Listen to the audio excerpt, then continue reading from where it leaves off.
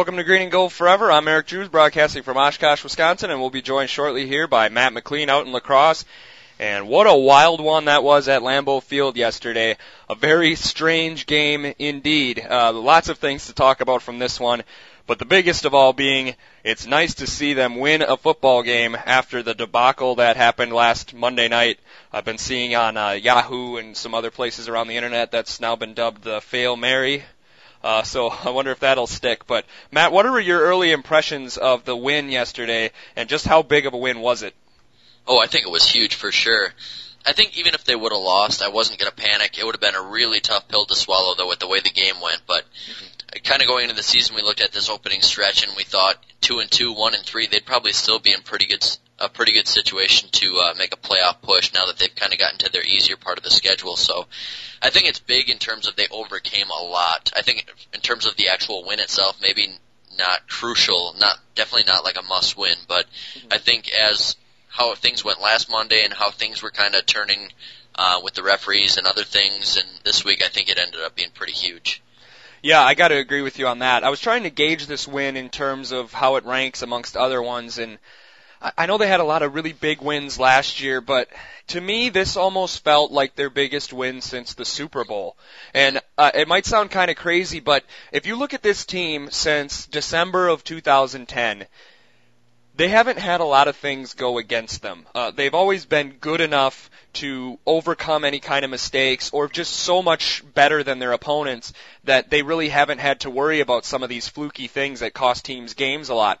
And the times they have happened, obviously in Seattle, some weird stuff happened in that Giants game. You know, they fumbled more times in that game than they did the whole season. Then they had some strange things happen to them in Kansas City with drop passes. This team, and even going back to Rodgers' first year starting in 2008, this team doesn't win when weird stuff happens to them, it seems.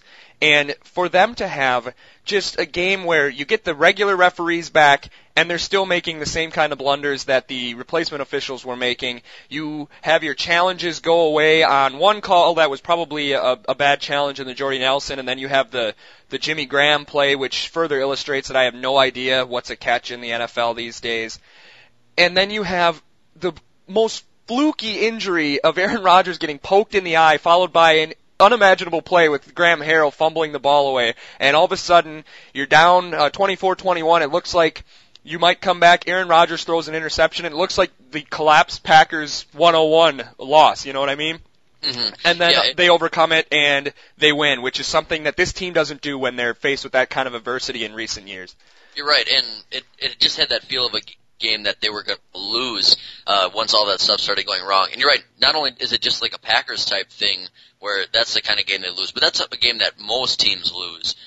The Saints didn't make those kind of big mistakes. You know, we had the like you said, the bad challenge by McCarthy at first, and then the one that should have been overturned. There was absolutely no way that I think that should have stood. You could see the ball bouncing on the ground. I agree. I thought that was a horrible call.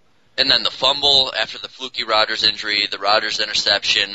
You know, it had that feel like that's a game that you lose. The other team's making less mistakes than you are. And that's the kind of game that you lose. But for them to somehow pull it out, very un-Packers-like, and really just not something you see often for a team to kind of have those kind of mistakes and that kind of stuff going against them, to still be able to pull that out. It was pretty amazing. Mm-hmm. Yeah, I don't know. I would be curious to see what the atmosphere was like in the stadium. My boss went, but I didn't get a chance to talk to him much about it. That felt like a soccer crowd if they would have lost that game. Yeah. I don't know what was going to happen. They had completely turned on the officials, and I think rightfully so to some degree. Obviously, we don't want them to. I had heard they gave death threats to the officials that screwed up Monday night, which that's not cool, but you can boo them and whatnot. Right. But I just felt like Caleb, who's our great fan, who's always interacting with us, and pretty much a lot of people who listen to this podcast know that he's a member of our family. And I was watching the game with him yesterday, and after Graham Harrell fumbled that ball and it turned over, he just says, "Is this really what our season is going to be like?" And I think everybody had that feeling, including the players. This is just going to be the year where nothing goes right. This is going to be 2008 all over again, where we feel like we have a good team. There's no reason we shouldn't win these games, and then every single week we find a new way to lose. Yeah. And this kind of felt like the start of that kind of season. And then to have I think this might be Aaron Rodgers' most gutsy performance in a long time. Yeah, I would agree. He played great. To get poked in the eye, I think people don't realize how devastating of an injury that had the potential to be. And he was probably in a lot of pain. I'd gotten poked in the eye with like a piece of paper before, and I couldn't see anything for the next hour. And he almost got, I mean, the guy grasped at his nose and like dug right into his face, and he was able to come back, lead him on a game-winning touchdown. Rodgers was phenomenal yesterday. Yeah, you're right, and you kind of think he got poked in the eye, why is he not coming back in there? But when you think of somebody like you or me getting poked in the eye, it's probably you accidentally bump into something that lightly touches your eye and you're still squinting for 10 minutes. Yeah. Think about this. I mean, you got a big old defensive player coming at you, swatting at your eyeball with his glove on. I mean, there could have been some serious damage to, say, his retina or something a lot more serious than just a painful eye that you can't see out of. So, yeah. It's, I think it was really gutsy for him to come back out there after that and tough it out and play so well. So I agree. He's had a knack to not kind of come through in situations like that. And I'm not putting all the blame on him. I'm not saying it's all his fault, but this team as a whole, and just to see him and them do this yesterday, it was a big step for them, I think. And it does kind of have that feel maybe that everything's going wrong. I don't know if you agree with me, but just from watching this team, minus week 1, obviously, I feel like this team looks better than they did last year when they went 15-1. Maybe that's just me. I think they might be more balanced than they were last year. The offense is clearly not better. Right, you're right. And like we've talked about, though, they're not going to be better. I don't know. Aaron Rodgers could play another 10 years, and it's highly unlikely he'll have another season like last year. I think having the added run game, and to me, even though they allowed 450 passing yards or whatever it was yesterday, they just look a lot more complete. And I think to me that has the feel of a better team that has more of a potential to maybe be a Super Bowl winner, more like the 2010 team as opposed to the last year's team where you knew if they caught a bad matchup that they were going to be in big time trouble like they did against New York. Yeah, I agree. I mean, they definitely have a more diverse attack this year. They have more options. You count on Cedric Benson to be able to get it done if he has to, whereas last year, like against Kansas City, no way Kansas City beats the Packers if they had Cedric Benson last year. Yeah. And so I definitely agree with that. I would say that they seem better at this point of the year other than last year. I mean, if you think of 2009, they started 2-2. They lost to the Bengals at home, who I know was a playoff team, and then they got torched by Minnesota. Then in 2010, when they actually won the Super Bowl, they started 3-3, lost to Washington, they lost to Miami, and Aaron Rodgers started that year. I remember when he went into that Monday night game against Brett Favre's Vikings, he had 11 touchdowns and 9 interceptions after 6 games. So, I mean, they've started slow before, and last year is an anomaly. We almost should never look at it again. It just is such a weird year that you're never going to be on a roll like that probably ever again. But to see them be able to overcome a lot of things where it seemed like the whole world was ganging up on them yesterday, and I'm not saying it was a conspiracy or anything. I kind of alluded to that on Twitter, but I was mainly making a joke where it just seems like, for lack of a better term, that the football gods don't want you to win, and they're able to still win. And maybe we could get into some of the specifics of that. I guess we kind of touched on Aaron Rodgers. James Jones, people wanting to trade him, and all of a sudden he looks like the best receiver on the team. Yeah, he was incredible yesterday. It's well documented that I've not been the biggest James Jones fan over his career here, and everybody who watches games with me knows that, but how he played yesterday was absolutely incredible. I have chills just thinking about it right now. It just seems to me in the past he's been the guy that seems like he's replaceable if any of those receivers are. Mm-hmm. He seems to make a lot of big gaffes and mistakes and drop balls like in the Super Bowl, and it just seemed like, well, he gets open a lot, but what does he really do? But yesterday was incredible. I mean, not only the 2 touchdowns, but that catch at the end of the game was one of the craziest things I've ever seen. And I don't think that's getting enough publicity right now. That was incredible, and I was up running around and screaming after he caught that, and that was such a big game to me to win, and for him to do that, it really proved a lot to me. I know it's only one game, and I think he only actually had like 60 yards or something like that. Yeah, I think it was 5 for 56. Yeah, that's about the biggest 56 yards that you could have if that's all you're going to have. It was a great game, and I'm sure he's probably had bigger games statistically, but to me that was his biggest game as a Packer. Yeah, it's hard to argue with that. That catch on 3rd down was I was just, the first thing I thought of, you mean the guy who dropped 4 surefire touchdowns in 2010 is catching the ball while he's getting pushed over with one hand against the side of his thigh. Yeah. And he's on his way down before he's even down. He's already signaling first down. He secured it basically with one hand. Mm-hmm. And we couldn't believe what that Saints guy was doing. I'm not sure who was covering him, but I'll say this real quick. A couple of things about the Saints before we go more in depth on the Packers. Two things I'm going to ask you, and I'm going to see if you agree with me. I think that's probably one of the best 0-4 teams you'll ever see. And after seeing them play every play and after every play, is there any doubt in your mind that that team had a bounty program? All right, well, with the first part, absolutely. I mean, this team is for real still. They've caught some bad breaks. I think the Kansas City game is one that they cost themselves. They should have won, but really they've looked pretty good, and for them to be 0-4, it's kind of shocking. I think they'll probably turn it around and win some games, but I know both of us predicted them to miss the playoffs, so we're looking pretty smart right now. Yeah. But yeah, they're for real. I mean, the defense isn't great. Obviously, we took them apart a little bit yesterday, but that offense is good enough to carry them and win some more games, and I think they'll probably end up closer to 500 and going on a little run here, Mm-hmm. But yeah, you're right. I guess I've heard a lot about the dirtiness, and I did see a little bit of it yesterday. I don't, maybe if you want to point some more of those things out to me today, I guess it didn't stick out to me as much as it seems like it did to everybody else. I know the Dave Thomas Woodson blocking on Woodson was a big one, but for the most part, I guess nothing really stood out to me too much. I don't think that face mask on Rodgers was intentional. I don't know. I guess there wasn't a ton to me. It was chippy at times, but I guess I didn't come out with the game feeling that they were overly dirty or anything like that. Well, I think the face masks are a big problem because apparently they haven't watched football since the face mask was instituted, so they don't tend to realize that once you grab onto it, you have to let go. The Randall Cobb one was horrible. It's clearly he grabbed him. He knew he had him. He didn't let go. And the one that bothers me about the Rodgers one is you can miss and hit his face mask, but that's how he poked him in the eye. He grabs the top of his nose.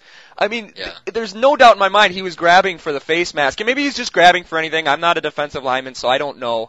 And the other one that really bothered me is the Jordy Nelson touchdown, where the guy has got the ball. Well, it should have been an interception for the Saints, obviously, because it was a simultaneous catch by the two guys. Yeah. But he just wouldn't let go, and he wouldn't get off of Jordy. And that was the one where Jordy just got up, and he eventually ripped the ball away, and he spiked it so hard that he fell to the ground. And the guy who was covering him started getting into it a little bit with some of the offensive linemen and some of the other receivers. It's almost like, I don't know, they probably feel like the world's against them this year. So I understand some of the chippiness, but you're not doing much for your reputation as the guys who were just out the last 3 years trying to hurt people, doing these kind of things after every single play. Yeah, I can see where you're coming from. I guess I'm going to agree to disagree a little bit here. I obviously think that they had a bounty system. I'm not going to deny that, and I know there's no proof yet or anything, but I feel like things like that don't just appear out of thin air. There is probably some cause for the NFL to believe that there was something like that, but I don't know. I don't think they were overly dirty. I know you're moving a million miles a minute when you're in there at defensive line coming after a quarterback. It's hard to see exactly what you're getting. Mm-hmm. I think the main thing is they were 0-3. They're frustrated, and you might say, well, their coach should tell them that, we gotta, look at what happened last year, use it as a learning tool, not do it again this year, but they don't even have a head coach. Yeah. So they don't have that voice who's telling them, guys, we gotta learn from this. We can't, even though people think we did it, we gotta show them that we're a nice, clean football team, but they don't have their coach or their backup coach right now. They don't have that guy telling them that they have to do that. I think they're frustrated, and there's nobody telling them to play differently. They're just letting it go, and I think that any team in that kind of a situation would be looking kind of similar to what they looked like yesterday. And that's a fair point. And there's players like James Harrison that never learn. I mean, even though he's got that reputation and it's cost him a lot of money, they just don't seem to care about the perception. They'd rather be a tough football team, which I guess I understand. I shudder to think what that team would be like if Drew Brees wasn't on it right now. Oh, that would be a mess. If any other quarterback really in the league, I think, and that team's a mess. I think he's probably the best leader at quarterback there is. Mm-hmm. And, yeah, I think any other quarterback, even if it's another elite quarterback, you put Rodgers or Brady, they're just not that voice on the team that he is. And I think you're right. I think any other quarterback on that team, and they're the Detroit Lions in the offseason. Yeah, I mean, this guy, he just always keeps his cool, and he seems to keep his head up, and I mean, it's hard to argue anybody better than him as far as the on-the-field product. 446 yards, 3 touchdowns yesterday. So I guess, is there anything else on the offense you'd want to address? Cedric Benson, nice production again. Yeah, Benson looked great. Like, this is exactly what I was hoping for, and I was hoping I didn't get made look like an idiot when I said that he was going to come in here and get these yards that we weren't getting last year. And I was a little worried about the fumbling. It hasn't been a problem so far. But just the effort you see, I guarantee he's not faster than James Starks, but he moves so much quicker and he hits the hole so much quicker. Decisive. And just that powerful, like, Marshawn Lynch-like burst after he gets the ball, it just makes him look so much faster than these other guys that we've had in there. And it's been fun to watch, and it's nice. I kind of have the feeling sometimes, like, why run it? We're just going to get a first down every time we try to throw it anyways, but it's really nice to have that balance and know it's an option, and even in games where we might not be able to go to it as much, if we're behind or something, it's really nice to know you have that, and he's looked incredible so far. Yeah, and he's a lot better of a pass receiver than I thought he was, quite frankly. He seems to be very good at that. I don't know how much confidence Mike McCarthy still has in his running game, 3rd and 3 with the game on the line yesterday. Shotgun formation, 4 wide receivers, so I guess it's a process. But yeah, I agree. Cedric Benson's been phenomenal, and if you listen on the radio today, Matt, he falls forward. So that's always the good. It's like Clay Matthews is a motor guy, right? And you know, a lot of those really well noticed points, like he falls forward. So yeah, and it's a cliche, but think about the guys we've had. It is a cliche, but it's absolutely true. I mean, Starks and Brandon Jackson and all these other guys, Grant maybe a little bit did, but it just seems like shifting around so much, getting plowed backwards, and it's nice to actually have a guy who's running forward all the time. Yeah, what happened to the Badgers and Packers? Did they switch running games? Because now all of a sudden Monty Ball can't get past the line of scrimmage anymore. Yeah, it's bizarre. Yeah, not to get too far into that, but I guess is there any other things you want to? Well, I suppose maybe one play we should discuss a little bit is the first play of Graham Harrell's young career in the game there. That was pretty bad. I actually heard on the radio this morning somebody called in and they said, "Look at Graham Harrell. He's like, if Aaron Rodgers goes down, we're in big trouble. They better get somebody else." I'm like, really? We talked about this already, but I think they're in big trouble anyways. I don't think Graham Harrell's fumble yesterday really changed my mind that Aaron Rodgers is this entire team, basically, as far as their playoffs hopes are concerned. But I felt kind of bad for Graham, probably the worst. I don't even know really what happened. I don't think he tripped on anything but his own 2 feet. I think he might have gotten a little piece of Saturday's leg or foot, I think it was, but you're right. It's a tough way to start your first play of your NFL career, and it might not have even been completely his fault, but just to come in there and do that when your team's at the 1, it just is like kind of what we were thinking about him all preseason long. You're right. I don't feel any different that this team would be a complete mess without Rodgers anyways, but I also don't feel any different about Graham Harrell just not being an NFL starting quarterback. I know it's one play and it's tough, but it just, how do you come in there and do that on your first play? He played at Texas Tech for, 3 seasons? 4 seasons? And he never handed the ball once out of the regular under center formation, probably. You know what, you're right. That might actually have a little something to do with it. His first time in a game, probably he's been under center in a long time. So. But he's been here for 3 years. Yeah, I mean, he's done it in practice enough where that shouldn't have been an issue, but probably a lot of nerves going and just makes one, little slip up and that's all she wrote and we lose the ball. But, yeah, we are in trouble if Rodgers goes down, but I would like to see them have somebody that you'd at least feel comfortable enough to be a game manager and not be a complete implosion on the field. And I feel like Graham Harrell would have no chance out there if he had to go out there and play any significant time. I agree completely, but I guess to play devil's advocate just a little bit, did anybody have any confidence in Matt Flynn being any good prior to that New England game when he was here for 2 years? And he was awful in that Rodgers concussion game in Detroit. He came in and he was terrible. He could hardly move the ball. He was overthrowing people. He threw one of the worst interceptions I've ever seen on the goal line. And then he comes and plays in New England and he looks absolutely great. So hopefully they can, if they ever needed to, they would be able to get Graham Harrell, his level of play up a little bit before him actually having to start. But, if you need him for more than a spot start, you're probably in trouble regardless. Right. One of the things I did hear about that play, though, that I guess I'll bring up quickly as I was looking at the stat sheet here is somebody had mentioned Randall Cobb out of the Wildcat, perhaps. and just a direct snap to him. The whole world knows you're running anyway, so what's Right. the difference? Why risk a miscue on the quarterback center running back exchange? What are your thoughts on that? I wouldn't mind seeing it a little bit, I guess. I think he definitely needs to get the ball in his hands more often, and if that's what you have to do, then do it. But I think I would almost rather not mess with that if we don't have to, and maybe just get him a few more screens and a few more slant routes. Just put the ball in his hands, and I think he's maybe a little small to be ramming into the line on plays like that. Mm-hmm. And like you said, he has absolutely no threat to throw the ball, whereas most of these guys can a little bit. Well, I guess as far as I know, maybe he's a great passer, but not that we've seen. But I think that before you start getting into that, I think that that's kind of a desperate team's thing to do, is to start putting people in the Wildcat, and I think that there's other ways we can get him the ball without having to resort to that. Yeah, I think I would agree. Just for that one situation, it might have been okay. Speaking of desperate things to do when you're a desperate team, before we wrap up the offense here, the offensive line played pretty well yesterday. Aaron Rodgers looked a lot better throwing on the run than he has so far this year, and everybody knows that's one of his strengths, but he just wasn't doing it very well in the early part of this season. He was absolutely phenomenal on that touchdown pass to Jones in the first quarter yesterday. Are you getting tired of Brian Bulaga jumping off sides and trying to get people to get in or what is that called when the defensive player Neutral zone infraction. Yeah, where he tries to get the offensive lineman jumps as a reaction to the defensive lineman, and he seems to be waiting for that, and he comes up right away and starts pointing. I'm like, that's like something, UL Monroe does when they're at Oklahoma. I mean, you're the Packers. Just stay put, dude. I don't know if you've even noticed that, but I saw that yesterday. That's got to be like the second or third time he's done that this year, and it's really starting to get annoying. It doesn't really bother me. You watch any game around the league, it happens at least once a game, and you hear the announcer say, "Oh, this is the new thing now. This is what they're coaching."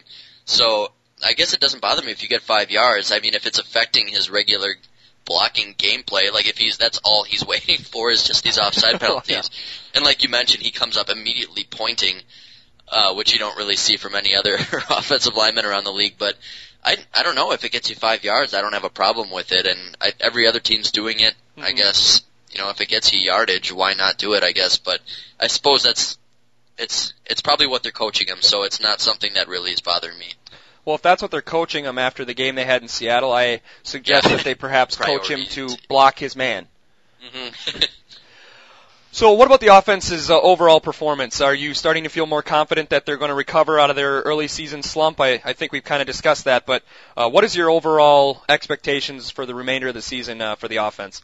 Well, this is kind of what I was expecting. I know we talked all along that you've been worried since the preseason, and I wasn't at all, and this is kind of why. I feel like this is more what we're going to see throughout the rest of the season. They needed a little time to get going. It is a little concerning to think that was probably the worst secondary and defense in the NFL, but maybe it's the catalyst we needed. Maybe it's the bad secondary we needed to play against, get Rodgers going a little bit, get some confidence. But, I'm not worried at all. I've never been worried. I think that they'll be fine, and I think that it's going to keep looking more like this and hopefully even better as the season goes on. So I think they're back on track here. I hope I'm not just being an optimist when I say that, but I think that they're back on track, and we're going to see probably not quite what we saw last year, but at least a little more similar to it than what we've seen so far up until yesterday. Yeah, I think yesterday was huge, and I remember I said last week that if they didn't put up big numbers against the Saints, then I'd really start to be worried, and especially given the circumstances with Rodgers having to miss a play that likely would have scored a touchdown. He was an eye poke away from maybe 5 touchdown passes yesterday. Yeah. So I would say that the offense is back sort of to normal, especially against a team like New Orleans. Hopefully they can do the same thing against Indianapolis and against the Rams, although I heard people say the Rams have a good defense, but they're still the Rams. Right. And so I'm less concerned than I was. The main reason I was concerned in the preseason is I didn't trust the defense. And I expected the Packers to have to be as good as they were last year on offense to be able to win games. And actually one of the games they lost this year was completely the offense's fault. The defense held their end of the bargain. So so we'll see. I think this is a good sign because you got to beat up bad teams like this offensively. So I think this is a step in the right direction. I'm not ready to say they're fixed yet, especially with Greg Jennings' injury situation becoming a problem, and I think he's much more important to the flow of the offense than people would think. So we'll see with that, but I'm definitely encouraged that they're at least going to be as good as they were maybe in 2010. 2009 probably not. That 2009 offense wasn't quite that far off the pace from 2011, to be quite honest with you. So I think they'll be able to beat some of these bad teams and score enough to stay in every single game, which is pretty much all you want. Speaking of staying in games with high scoring, that was a horrible segue, but anyways. It was the return of the 2009 Dom Capers defense. It goes with my theory that he has absolutely no respect for Jay Cutler. He doesn't think he's a very good quarterback because he sends a ton of pressure at him. And then there's guys like Drew Brees, kind of echoing what they did against Brett Favre in 2009 and Kurt Warner and Ben Roethlisberger, where they just stand there and play zone defense and watch Drew Brees throw for 446 yards. Until he gets to the red zone, then they switch to man-to-man and they shut him down a number of times. So that was frustrating. Completely agree. It's I think the textbook example for that was the wild card round against Arizona, where it looked like we didn't have any guys out there playing defense other than the front four. He does that for some reason, and I don't understand, and it just leaves, not only are we not getting pressure, but somehow there's nobody covering anybody either. Is he afraid, like, that they can't, if they blitz, that there'll be too many open guys? Like, I don't understand his mentality, but it seems like there's something within his game plan that he's afraid to do to these elite quarterbacks that he's not afraid to do to guys like Jay Cutler and other guys that he doesn't have as much respect for. You're right, and it seems like the cliche that how do you beat a good quarterback? You put pressure on him, and that seems like we'll put pressure on anybody, we'll send everybody, unless it's a good quarterback. it seems kind of backwards, and well, Drew Brees can't beat the zone defense, can he? I mean, gosh. He's never seen anything like that zone defense we ran yesterday. So that's a good strategy for maybe Johnny Unitas in his rookie year, but I don't know. No. I don't mind that against maybe like Russell Wilson or like Andrew Luck maybe even, because a rookie quarterback. But if you're going against Drew Brees and you try to run a zone, that just seems foolish to me, unless you're doing different kinds of zone blitzes and everything to try to throw him off, which we weren't doing. It was pretty much Clay Matthews coming on every play along with, the front three. Maybe another guy coming. But for the most part, it was sit back in the zone and hope that he makes a mistake, which he doesn't do hardly ever. Mm-hmm. So, yeah, I don't know. I'd like to kind of sit at a defensive meeting one of these days before a game like this and see what the plan is and see how it goes, because it seems like when we play a good quarterback, it always happens like this. And there's certain quarterbacks he loves to come after, like Cutler, like you said, but there's other ones where he won't even try it. Maybe Dom just says, you know what, we don't have a chance this week, so just put on your pads and get some good cardio in and hope Aaron Rodgers has a good day. Yeah, I guess so. But it seemed like they would just sit in zone and get beat up, but then once they got closer to the red zone, they'd play a lot more man-to-man, and what did Tremont knock a couple of touchdown balls out of Jimmy Graham's hands and other people? Once they switched to man-to-man, it seems like they clamped down, because what did they force? 2 field goals, and granted, they didn't play great in the red zone, but they certainly played better than they did in the middle of the field. Yeah, and just like if you were to just look at the score, you would say probably no way Drew Brees throws for 450 yards. I mean, they only put up 27 points, and that was in large part to us kind of cracking down when they got closer and forcing a couple field goals. And can I just throw out there quick that you talked about Tramon Williams a little bit. I think he's coming on as one of the best cover corners in the league. Watching the majority of other teams, I've seen it, most teams play a game this season, or at least a little bit of it. I haven't seen anybody doing what he's doing right now. It's been absolutely incredible.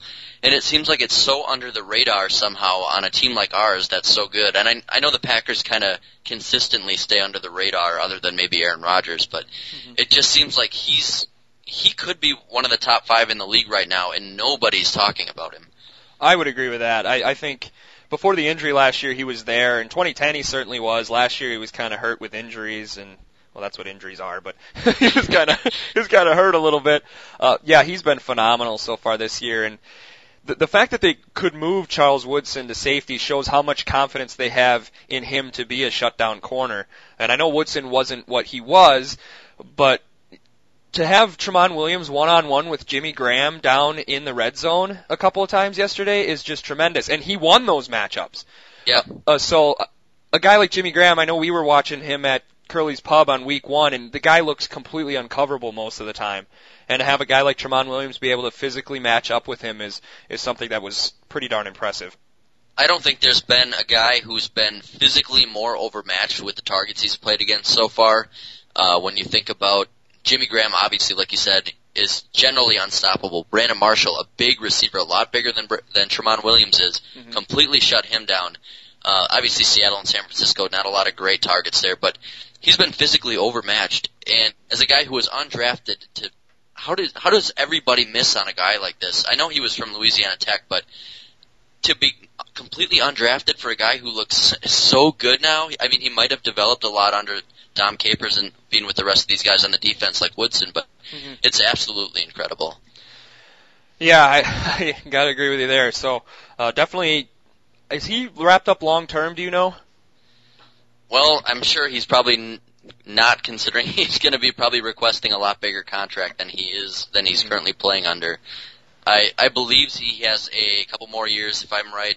Okay. But I'm sure that there could be some issues with that in the near future here. This is a guy we've got to sign.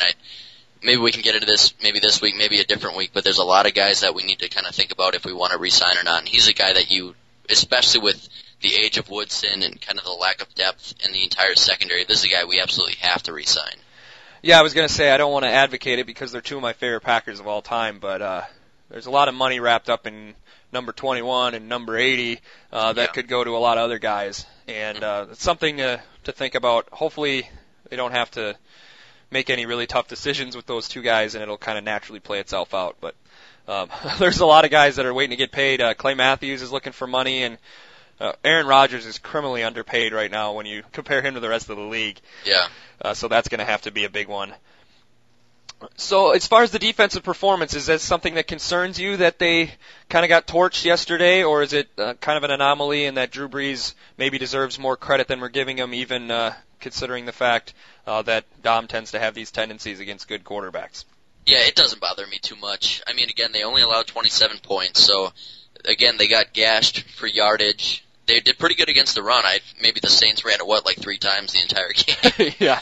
But I can only remember maybe 3 or 4 runs, so you're going to get that, especially when they're down. They're going to throw it, and you're going to get beat. But to only allow 27 points, and frankly, I thought they looked a lot better to me. I know there was a lot of open guys, but they looked a lot better than you would think when you see that they gave up 450 yards. So yeah, I'm not concerned about it. It's probably the other best offense in the NFL other than ours, I would say anyways. And I think they still look pretty good, and I think that it's not real reason for concern. So I think going forward against offenses that aren't that explosive will be just fine, and hopefully Capers starts bringing some more pressure.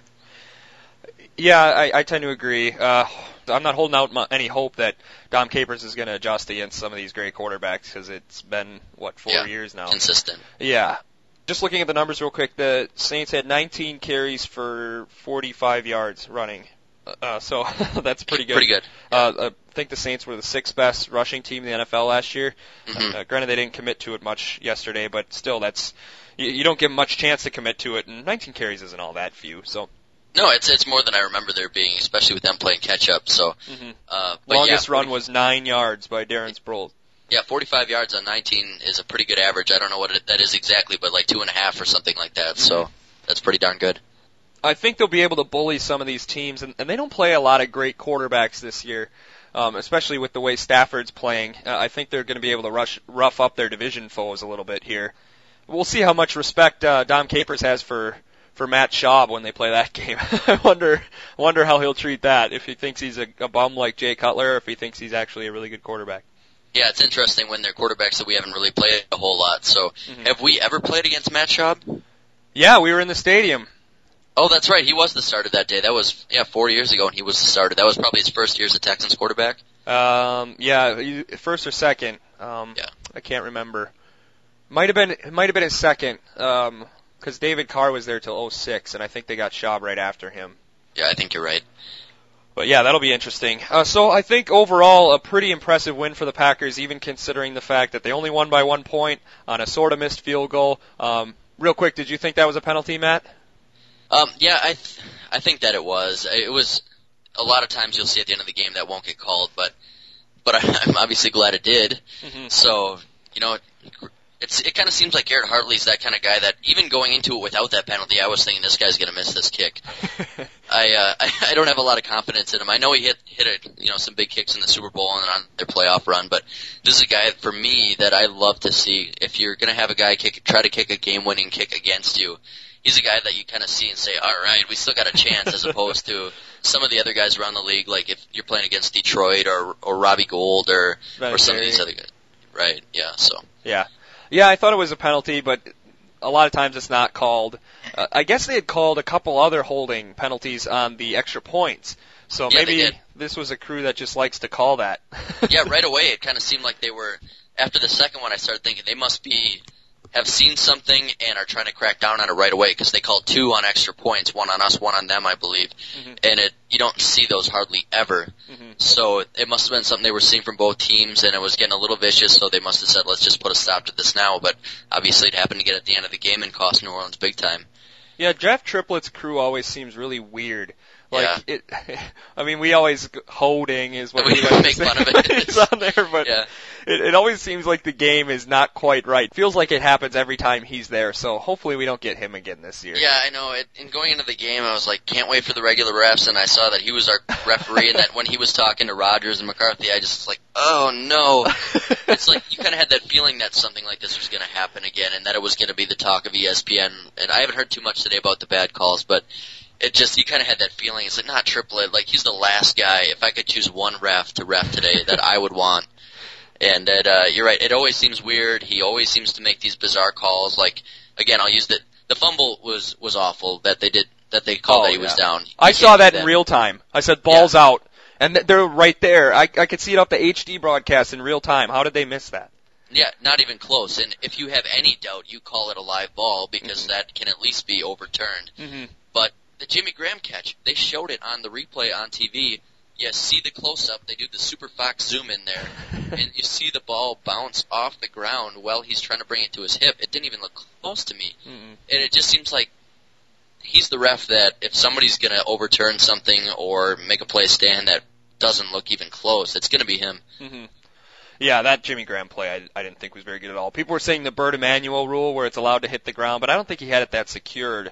No, and you could see it moving, at least in my opinion. Maybe that's my Packer goggles, but it looked like it was definitely moving around when he hit the ground. Yeah, and a lot of other officiating crews would have called that. I don't know, it was maybe a kind of a gray area a little bit there, but you don't see that upheld very often, so that was kind of weird. They really need one more thing. I didn't know if we were going to brush on it too much here, but can we at least talk a little bit about the Mike McCarthy fake punt? Oh, yeah. Territory? Yeah, definitely. I'll just mention this real quick, and then I'll let you kind of go over it a little bit. But when I was so mad that they had that Randall Cobb spot really close, and then they kind of changed their mind and moved it back, and I just said, like, really muttering to myself, loud enough that everybody could hear, of course, but I'm just kind of sitting there back against the couch like, God, I'm like, if they did that to me, I'd just fake it just to screw with them. And then as soon as I say that, he snaps it to Kuhn, and I'm like, I can't believe they actually did that. That's like something I would do on Madden because I was PO'd that they took a call away from me. Yeah, I couldn't believe it, and there's not one other coach in the NFL, I don't think, that makes that call, regardless of what you see on tape and how much of a gap there might be there and how they're not defending it at all. How do you call that deep in your own territory? Well, and you're not playing the Rams or the Jaguars or somebody that you know is not scoring more than 9 points. Right. It was, honestly, it was a bad call in my opinion. I'm maybe a little more conservative and I love to play the field position game, but it was shocking to me. And obviously, since they came up with it, it's a great call now, but if you don't get that, that could have cost you the game, and it probably would have, you know. And looking back on it now, they got it, and it might have won us the game. So yeah, that's very possible. Because they went up? Did they go up 21-7 after that? I think. Yep. Okay. I think they scored a touchdown on that same drive and went up 14. So it's like I said, I don't think there's any other coach that does that. And we've seen this consistent from McCarthy. I mean, that fake field goal a couple weeks ago that they made was just, maybe not quite as gutsy as that one, but it was pretty darn close considering it was 4th and 26 and they had to score. So yeah. I was just watching the game, and I wasn't even really paying attention too much because I figured it's just a punt, fair catch. But all of a sudden you see him go, and I'm just, like, shaking my head. It's like, all right, McCarthy, that was pretty ballsy, and it's something that we see from him time and time again, and it always shocks me every time, even though it probably shouldn't at this point. But really glad we came up with it because it would have been huge if we didn't. I was expecting him to snap it to John Kuhn and have him throw it down the left sideline because I think it was 4th and 2, so that's the 4th and 2 play that never works. Well, obviously, or Kuhn up the middle is the other 4th down play that never works. So maybe they should stick to these fake punts and fake field goals if they want to go for it on 4th down. And one last thing about the Saints game, Matt, because of last week and the fiasco, I didn't get the opportunity to share any wacky Saints facts, and I don't think I did the week before for Seattle, but I found a very interesting gem about the New Orleans Saints. Well, let's hear it. Well, I'll let you guess first. Do you know why the New Orleans Saints are a unique opponent for the Packers in the NFC?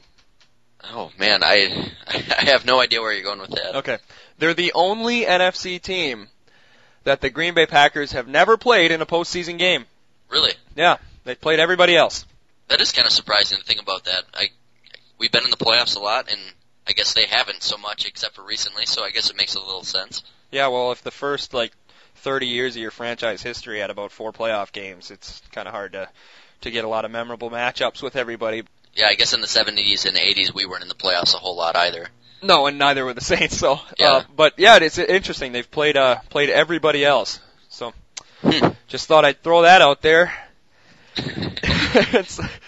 So let's talk about the rest of the league real quick here, and we're about the quarter-way point. I know a couple teams had bye weeks this past week, but we're starting to kind of get an idea of what this season's going to be like, and obviously the biggest story is that this is going to be one of those weird seasons that we called a couple weeks ago and even were talking about in the preseason. Some weird 4-0 teams, some 4-0 teams you expected, some last-place teams that you didn't quite expect.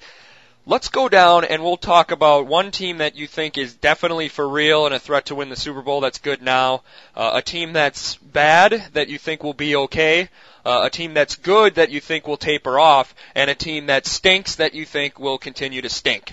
So let's let's go from the top down. Who's a team that started off pretty poorly, that maybe not your Cleveland Browns, but a team that started off poorly that you don't think is going to improve? I think I'm going to go with the Detroit Lions here. I think that a lot of people are shocked that they're 1-3, and frankly, I'm not. I think that this team is dysfunctional. I don't think they're that talented.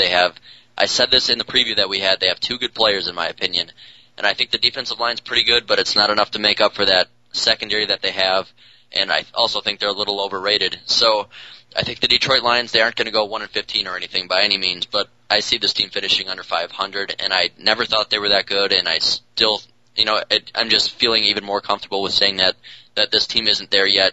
A lot of people thought they'd arrived last year. I don't think they have. Yeah, that's definitely a good pick. They shared a stat on that game yesterday that said if you take away that 5-0 start from last year, in their last 16 games, they're 6-10. So other than that 5-0 start, they've pretty much been the same old Detroit Lions since then.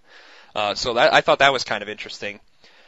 Go ahead. Think quick if they lose Matthew Stafford or Calvin Johnson. Think about how bad this team's going to be.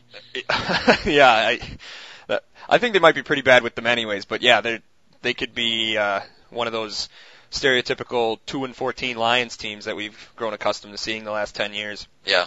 My team might not be quite as surprising as Detroit, but I'm just surprised at how bad they were, considering they were, a couple plays and tiebreakers away from the playoffs last year.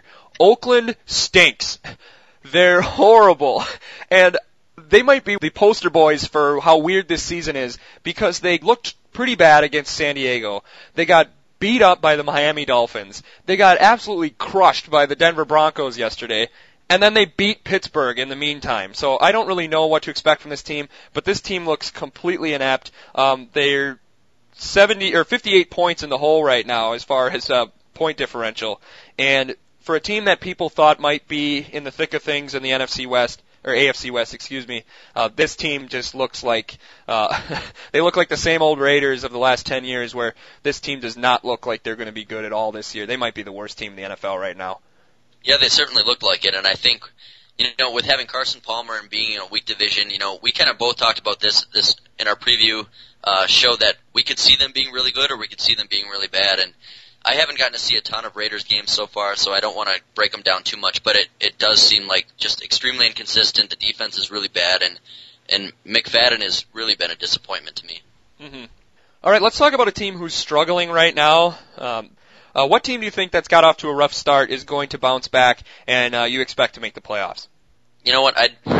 There's nobody I'm real sold on. I think just because of who they are, I think I would probably go with Pittsburgh.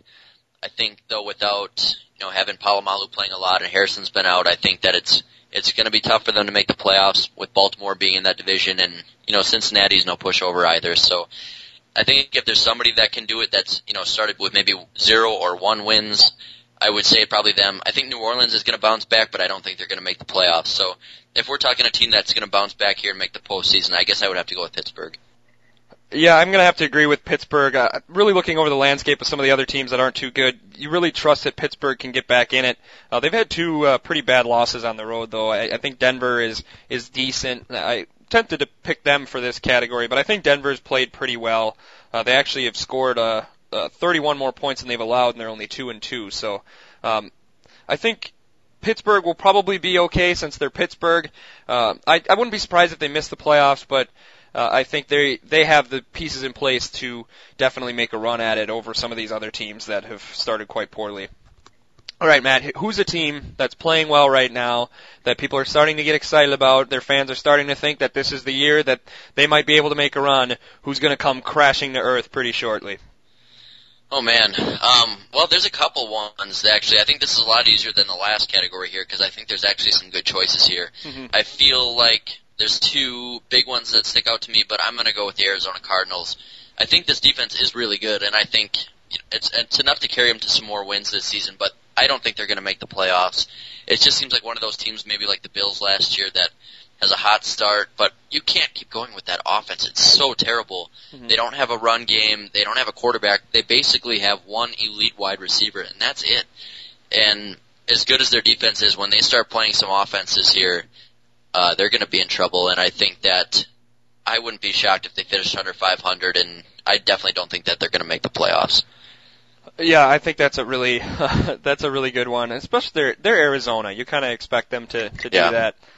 The obvious one I think people want to say is the Minnesota Vikings, but I don't think they've really played all that great, so I don't know if anybody would be that surprised if they fall off. They didn't even score an offensive touchdown yesterday, and they won. So I'm actually going to pick one that's a little bit different, and I hope I'm wrong because I really like this team, but I don't think Cincinnati is going to be able to sustain. They've really only played one good team, and they got beat up by them pretty good. They've been okay, but they played like Jacksonville and Washington in a shootout. And Andy Dalton is a lot better than I thought he would be this year. He just looks like he's going to be a really good player. I just don't think they're going to be able to sustain this. They got some really nice offensive weapons, but they seem very inconsistent. And once they start playing Pittsburgh and Baltimore and some of those better AFC teams, I think there could be some big problems for them. So they're going to be closer than some of these other teams like maybe Arizona or Minnesota. But I don't know if they're going to be able to sustain this. I'm looking at for this team. I picked them to go 6-10. They're a little better than I thought they would, but I still think anywhere in that 6 to 8 wins is probably where I expect them to end. Yeah, I can see that. And, the one thing is I thought the same thing last year. This team just doesn't look impressive ever, but they make the playoffs, and they're 3-1. That's a great start. I think that they could do it again. Kind of the reason why I picked Pittsburgh that they might have a chance to make the playoffs is just because who else is going to get in front of them? Mm-hmm. I mean, you look at the landscape there, and right now you have some teams that, you're not really probably too sold on to like Denver is in right now. You would see Cincinnati in right now. It just doesn't have those feels of like elite teams. So if somebody can sneak in like Cincinnati, sure, they might lose to Pittsburgh and Baltimore a couple times, but if they're beating up on all these bad teams in the AFC, they might still have a chance to make the playoffs. And that's a very good point. So we'll see. I guess the AFC is really kind of weird. It seems like there's a very noticeable line between the playoff contenders and then the teams that just really stink. There's about 3 good teams, and then the rest are going to be fighting for those last 3 spots. Yeah, and just while we're looking at a couple other teams that suck are the Jets and Bills. I think they're in big trouble, both of those teams. Yeah, and the Jets get more coverage for a bad team than anybody else, and if you listen to the radio, or I was listening to the Jim Rome today, and they just make it seem like they're the worst team that's ever existed, but I think it's just because everybody got so sick of the hype, and that finally now that they're so bad, everybody can just rip them to shreds, and they love it. And, I kind of feel a little bit bad for them, and I know they put the team together like this, and today they just signed Barry, that corner from Detroit that had gotten arrested twice this offseason, so... Solid addition there. Yeah, that's fixing their problems, so... I agree. I don't think they're as bad as everybody's saying, but I think that they're in the offseason. I predicted that they were going to be a team maybe 9-7, 10-6, and they look a lot worse than I expected. But the Bills are. How do you give that game up? That was just miserable yesterday, and I was rooting for them, and it just a complete debacle in the third quarter and the fourth quarter. I still have no idea why they are treating Ryan Fitzpatrick in that town like he's a franchise quarterback. Yeah, I don't know. I mean, he threw for like 400 yards, but 4 picks is not going to get you to beat teams like New England. No, maybe they should go pick up Josh McCown after this and try to build a franchise around him. Oh, another real quick team that isn't going to sustain is I would be surprised if San Diego sustains. Oh, yeah, absolutely. Right now. That division's pretty even, and I think, again, like we've seen in the past year, I think the winner of that division is probably going to be 10-6, 9-7, and they have not looked impressive. They're 3-1. They got killed by Atlanta. Yeah, they're not very good, and I think they're going to get exposed this year too. So I completely agree with you there. I think that they probably won't finish over 9 wins. I would say probably 9-7 at the most. Well, when I was rummaging around the internet last week, I found a very interesting stat. And did you know that Norv Turner actually has an NFL record? It's probably a negative one. He has coached the most games all time for a coach with an overall losing record. Really? He just hangs on everywhere. He must be like the nicest guy ever because nobody wants to let him go. Yeah, every time they try to fire him, the players are like, no, it's our fault. Maybe he's just a master manipulator. He just talks down to them all the time and convinces them that they're terrible. Okay. And then the other thing I was going to mention before I was sidetracked is anybody in the world, including the players on the team, surprised that the Giants are 2-2, but nobody believes that they're going to miss the playoffs? No, I mean, or at least going to be close. They'll 8 to 10 wins. Yeah, I mean, we see this every year. They're obviously not going to have a good regular season. They're going to win, like you said, 8 to 10 games, and then if they make the playoffs, they're going to go on a crazy run. And if they don't, nobody's going to be real shocked, and they'll probably be calling for Tom Coughlin's job. And it's the same story every year. So I mean, we can't be surprised at this point. What a weird team. Imagine if they did it again. Like I don't even know how to describe that team anymore. All right, so who do you think is the best team in the NFL right now? I think there's 2 pretty clear candidates. I'd be curious to see what you think.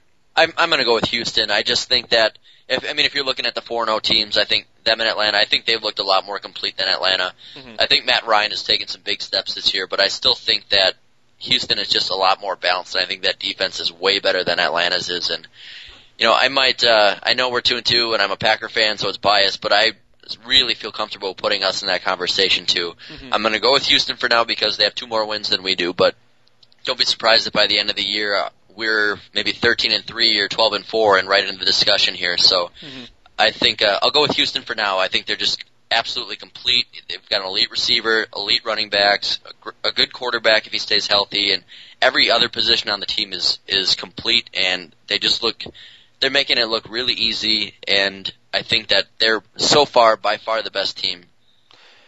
And I'm going to have to agree with you. I think Atlanta's done some good things, but they're still the Falcons, and I don't necessarily trust them once playoff time comes around. They've looked pretty much identical as they've looked since Mike Smith and Matt Ryan have got there. They can beat a lot of teams, and then sometimes, like yesterday, they'll have a hiccup against a team that's not so great.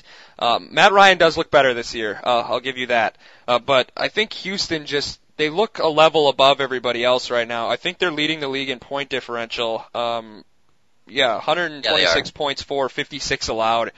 They almost look like the Dallas Cowboys in the 90s, where they would just come out there and they would just look like a machine. Everybody is doing their job right. Yeah, absolutely. And I think when you look at those 2 teams, this is really exactly what I expected at the start of the season. I think I predicted Houston 13-3, Atlanta 12-4. And I predicted Atlanta to get knocked out in the playoffs and Houston to go to the Super Bowl, just because I think that Atlanta's defense is not.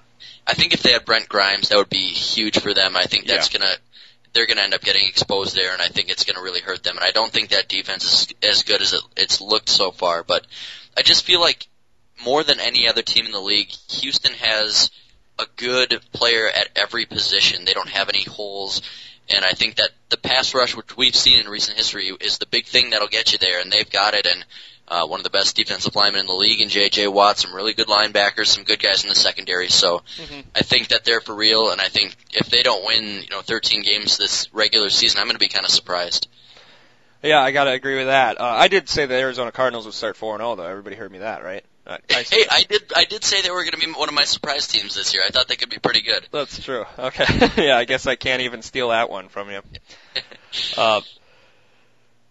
I'm cheering for the Falcons. One last thing before we put this to bed. I really want Atlanta and maybe Arizona. I want those to be the 2 first-round buys. Let the Packers start. Don't even make the Packers start at home. Give them the 6th seed at Minnesota. Let's play indoors the whole way, and let's win the Super Bowl again.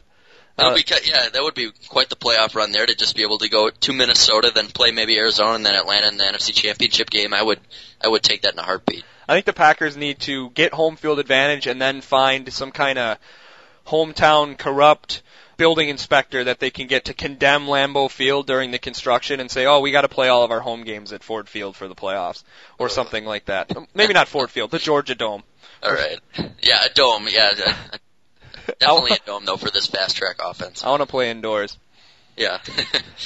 All right, so this has been a long episode of Green and Gold Forever. You could argue, Matt, that it went forever. No? I get you. Okay, that was a bad pun. I was just trying to go out with some sizzle here, but it completely struck out. So we'll talk to you next week after do you want to say anything about the Colts real quick or not? No, I guess we don't have to go into it too in depth here. I mean, this would be a game I would be really surprised if they lost. I think that they are overmatching Indianapolis, and I think that it should be. You obviously don't want them to overlook it, but I feel like it should be a pretty easy win. Yeah, I got to agree with you. I was going to ask for a score. I'll say it seems like a 34-17 kind of game where you're going to get beat a couple times by Andrew Luck, but you're probably going to win more than you're going to lose, and I think the offense will roll. Yeah, I think so too. I don't think that secondary stands a chance against us, but I agree. I think Andrew Luck will probably beat us a couple times. I would probably say around that same kind of a score, maybe like 30-17 or something like that. Okay, so hopefully the Packers can meet our expectations, or at the very least win the football game. And real quick before we leave you today, we're going to share some of the comments we had on the Facebook page. And I want to thank everybody. We got a lot more people to like the Facebook page, some new followers on Twitter. Thank you, everyone, for listening to us last week and for continuing to listen to us this week. And we'd love to hear from you. If you'd ever want to contribute your comments to the show, you can go to Green and Gold Forever Podcast on Facebook. You can go to Twitter. That's Green Gold Forever. That's the number 4 and the word ever. You can also go to see all of our archives and our full show at our Podbean website, which is greengoldforever.podbean.com. And that's with a number 4, right? Let me check. My assistant says that is, in fact, the number 4 okay. On the Green and Gold Green Gold Forever podcast. Or greengoldforever.podbean. Now I'm all screwed up. Just go back and listen to what I said about 10 seconds ago. That's the right one. So you can reach us at any one of those places. And Matt, what was that comment that we had on Facebook? All right, so one of our listeners, Brian here, says that the offense started to show up finally. Saints played dirty as usual, and the game just got out of control in the second half. And I feel like that's mostly some of the things that we had touched on earlier. I know you had agreed with him a lot more than I did, I guess, in terms of the dirty play. But, the offense starting to show up is a big bonus for everybody here in Packerland. Yeah, I agree. I think the offense was good. And the referees lacked some control in this game as opposed to some of the other games we saw yesterday and on Thursday where the regular referees seem to have a lot of control, whereas our Jeff Triplett crew that we had kind of criticized didn't seem to have all that much control, especially in the second half. Mm-hmm. So hopefully they can get some replacement refs just for that crew. Yeah. All right, so we'll talk with all of you next week. Contribute all your comments on the Facebook page, Twitter, on Podbean, and we'll try to get to some of those next week, and hopefully we can discuss another Packers win in Indianapolis. So until then, for Matt out in La Crosse, I'm Eric in Oshkosh. Take care, everyone.